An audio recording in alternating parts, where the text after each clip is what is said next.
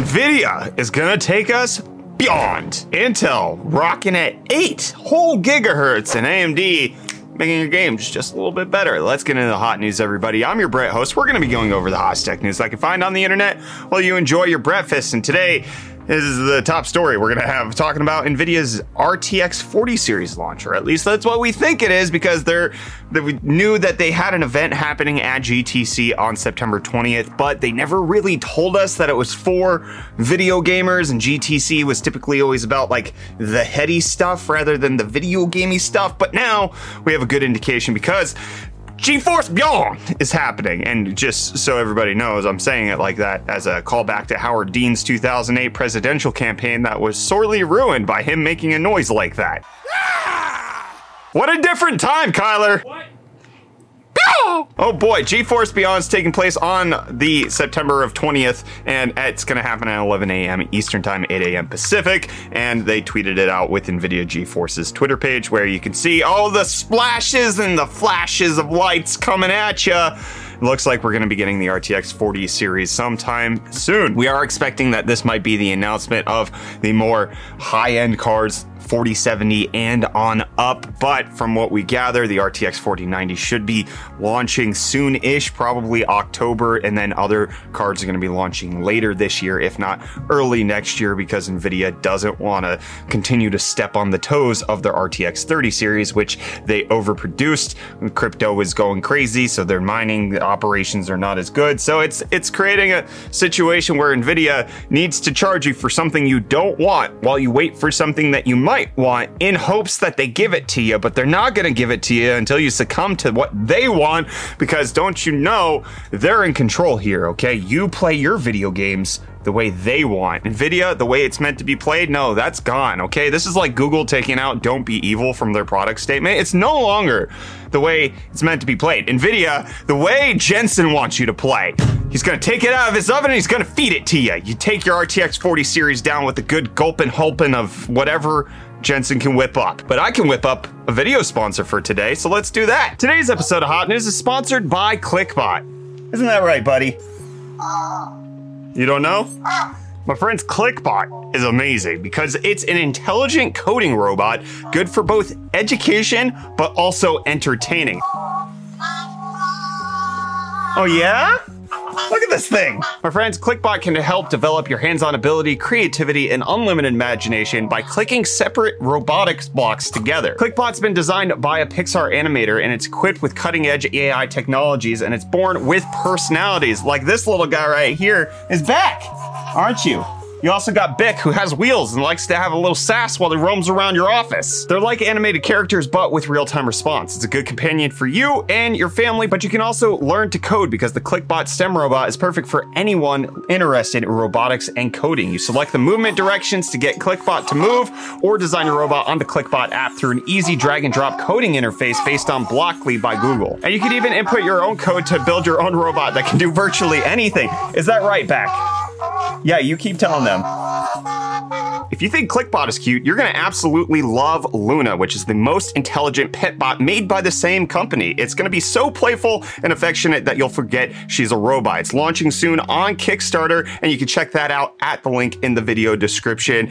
ClickBot itself is so much fun to play with. I can't imagine having an intelligent pet bot that's just roaming around your house. And ClickBot even has their own online community that you can participate in with free video courses, competitions, and a whole bunch of other stuff. You can meet crazy robots from 82 plus different countries and make friends worldwide without stepping outdoors. This has been great for my kids to play around with. I've had him down here in the office just roaming around when he's Bick on the wheels, trying to get everything going, but it's tons of fun. You can see it has its own personality that's coded into it, and with the kits that you get, you can build several different robots, making it a great gift for kids, friends, family, etc. There's a lot that goes into it, both on the robotics side as well as on the programming side. You can click the link in the video description where ClickBot is available on both Amazon as well as on ClickBot's own website. Big thanks to them for sponsoring today's episode of Hot News. And Tim Cook is whipping up the Android people into a frenzy, okay? He was asked by The Verge, talk talking to them about, hey, those green chat bubbles that you have on iPhone, people don't like that, and you're not really supporting RCS properly, and you're making it difficult for Android people to have good colored bubbles on iPhone. And Tim Apple said that you should just buy your mom an iPhone if she's having that problem, which is the hilarious ending to, I mean, what is essentially a non-important conversation in the first place, okay? Apple not supporting RCS effectively, that's one conversation. But there's nothing to say that the color of a freaking chat bubble while you're texting people on your iPhone matters at all. If it's green, if it's blue, it don't matter. It doesn't!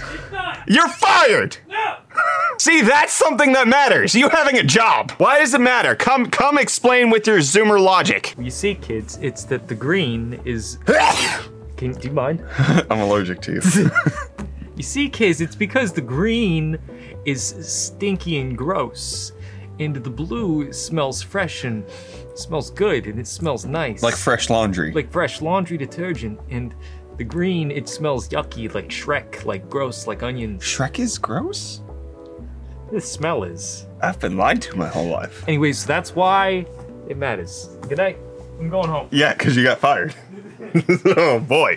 Guess what I'm gonna fire at you guys? Crypto stocks. Bitcoin up 1%. It's at 19,261. Ethereum's up 3.8%. Getting ready for that merge happening. 1634. And Dogecoin up not hardly at all to be at just over 6 cents. And I'm up over the moon that Reese talks to me, because I love him so dearly. What do you got for the UFD deals, my friend? Thank you, Brett, and welcome back to UFD Deals. We bring you the hottest tech deals out on the internet. Speaking of, I didn't forget about our deal in international waters, Brett, but I didn't forget about these deals either. Because first up, we have the Silverstone SX700 PT. Their 700 watt, 80 plus platinum small form factor power supply. I actually had one of these in my old small form factor build back in the old UFD Tech office, and it was a gem. This thing's currently going for $91.50, which is currently 48% off. And next up, we have the Cooler Master Master Liquid ML280, their Mirror ARGB closed loop AIO, which has the sickest looking infinity mirror on it. The 280mm radiator version is going for only $74.99, which is 44% off. And don't forget, you can find all these deals and more linked in the video description, and I'm handing you over back to Brett now. Very cool. I think that we should share a burger at Rocco Mama's sometime soon. Hit me up whenever I'm in South Africa, which that doesn't make any sense, because why wouldn't you anyways? But Rivian and Mercedes-Benz are hitting each other up for a partnership when it comes to making electric vans. Mercedes-Benz coming out and saying that they're going to work together on bespoke large commercial electric vans for various companies, and that they signed a memorandum of understanding for this. And Rivian saying that they believe that together they'll produce truly remarkable electric vans, which will not only benefit their customers, but the planet. And this is on top of the fact that Rivian is already producing delivery vans for Amazon, 100,000 of those, which originally was supposed to be fully delivered by 2024. Now the updated timeline looks like 2030. Rivian, I think, has all of the makings to be super successful, but from what we've seen with Tesla as well as other startup EV manufacturers, the road to profitability is very dangerous and very tricky, and it's just going to come down to both the CEO of Rivian as well as their board making the right decisions, finding the right partnerships to be profitable while they're constantly just losing money while they're not delivering enough vehicles. I really want Rivian to succeed, and seeing partnerships like this make me happy. I want to see more of it. I also want to see more autonomous car stuff, okay? Ford announcing that Blue Cruise is getting an update, which is their hands-free driver assistant, which is actually hands-free. You don't have to jiggle the wheel like you do on Tesla, and it's going to do auto lane change for you, baby. If you just tap the blinker, it's going to move on over. It's also going to have in-lane repositioning, so that if you're like driving next to a semi, it's going to like slowly ooch on over so that you can not be directly next to it. So all of that is great, something that Tesla already has with their autopilot, that lane positioning. Auto lane change is like the one feature that's not in base autopilot that is so good. It's like, I love it so much on the highway, just being able to hit a blinker and my car changes its lanes. They used to only have it in full self-driving. Now it's an enhanced autopilot, which makes it like, why would you spend $6,000 just to get that one feature? But if they sold it by itself for like $500, I would do it. I would make it so that my car could change lanes, but then I'm just giving in to the software and microtransaction commodification of vehicles. Wow. I'm a bad person. But Jeep's doing good because they're announcing 4 new electric vehicles that they should have out by 2025. So the new Jeep Recon, which I absolutely love. It looks like a futuristic Jeep from the front, but it kind of looks like a Bronco from a side, which Jeep took a little inspiration from Ford on this. They also announced the new Wagoneer S, as well as the Jeep Avenger, which is only going to be in Europe next year, which I love the look of that too. All of these battery electric vehicles that they're going to be coming out with. I mean, I would totally buy a Jeep Avenger that's smaller than a Jeep Renegade if it's fully electric.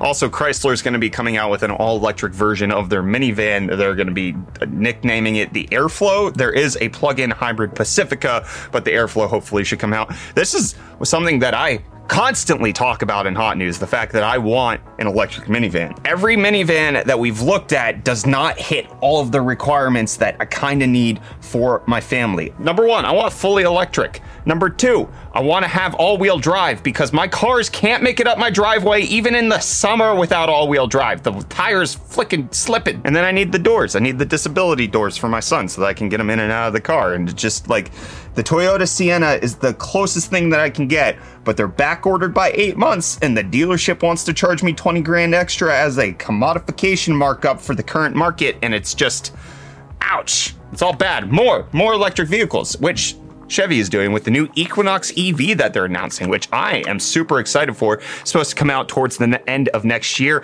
the 2024 Chevy Equinox EV. Number 1, I think looks pretty good for a compact SUV, but number 2, it's going to be priced really aggressively. 300 miles range roughly, and roughly $30,000, which for a fully electric vehicle that gets that amount of range in the SUV styling is very, very price competitive. Beats out the Mach-E, the Tesla Model Y, cheaper than the Ioniq 5. This seems to be like something that could potentially be appealing to the mass market. So it has all of the makings of being a very popular electric SUV. The styling is not too bad. I do like the fact that Chevy is pushing forward with these more affordable options. The Chevy Blazer EV that they announced earlier also looks to be a little bit cheaper. I think I read somewhere, I could be mistaken, that the top of the line version of this Equinox should only be about 40 grand. So you're not getting a ton of spending room for it to go super crazy. And they're also not trying to tout it as some super revolutionary vehicle. They're not giving you a 0 to 60 time like Tesla normally does. It's got 290 horsepower, 346